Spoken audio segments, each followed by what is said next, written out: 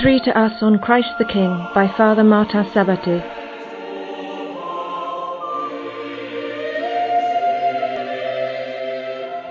When we celebrate the feast of Christ the King, we always have to remember that Christ is King in such a different way from what we would call kings on earth.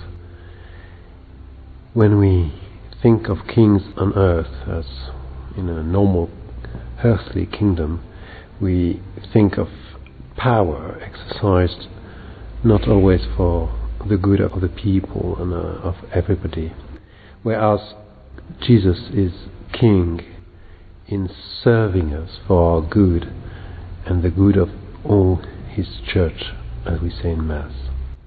What does it mean? Well, we see what it means a bit more precisely when we read the chapter 13 of the Gospel according to John. And the chapter 13 of the Gospel according to John shows us Jesus washing the feet of His disciples, and that the way He enters His Paschal mystery of His passion, death and resurrection from the dead.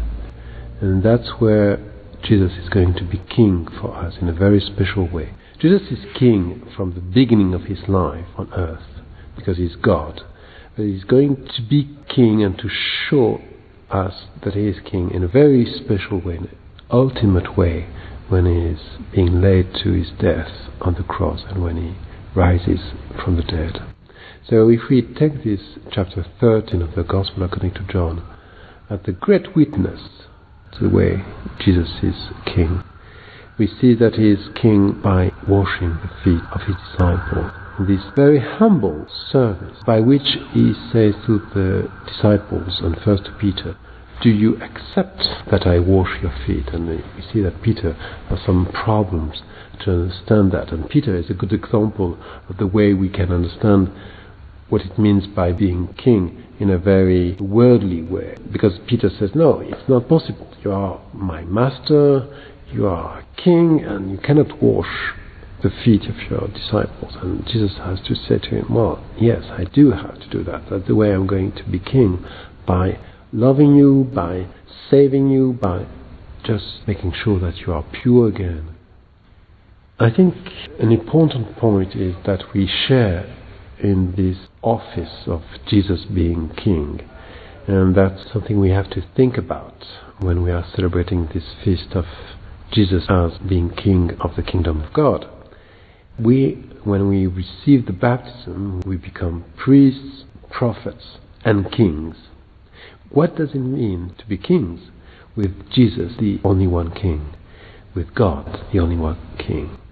So we see that it means sharing in this Paschal mystery when Jesus decides to give up His life for us, to offer Himself up to God His Father for us. And it was not without suffering. Jesus had to do it, although it was a bit difficult for Him because it implied suffering and death. But He decided to go on, to carry on, and to offer Himself up to God His Father, because He loved us and because He wanted us to be one with Him and with God the Father. And it's a bit similar for us. We are going to become kings if we succeed, thanks to Jesus, thanks to the Holy Spirit, in overcoming our selfishness. All these instincts which hinder us from giving ourselves in love, one with Jesus, thanks to the Holy Spirit. And then we begin to understand this connection between being a king with Jesus and serving the others. Because we are kings if we overcome this selfishness, all these selfish instincts by which we would say, no, it's better just to care for ourselves and not to care for other people. And there we are being slaves to our sins, slaves to our selfishness. But if I receive Jesus, especially in Holy Communion, if I go to confession, if I try to be one with Jesus in this ultimate act of His priesthood when He dies on the cross, then I become king. I'm no longer a slave to my sins, and I can really, in truth, love God and my neighbor.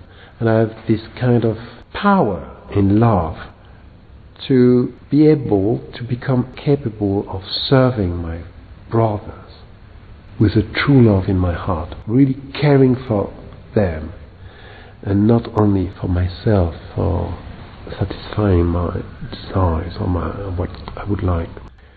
So when we are celebrating this feast of Christ the King, the first thing is to ask Jesus to allow ourselves to be one with Him, to become kings with Him in serving one another in divine love, in charity.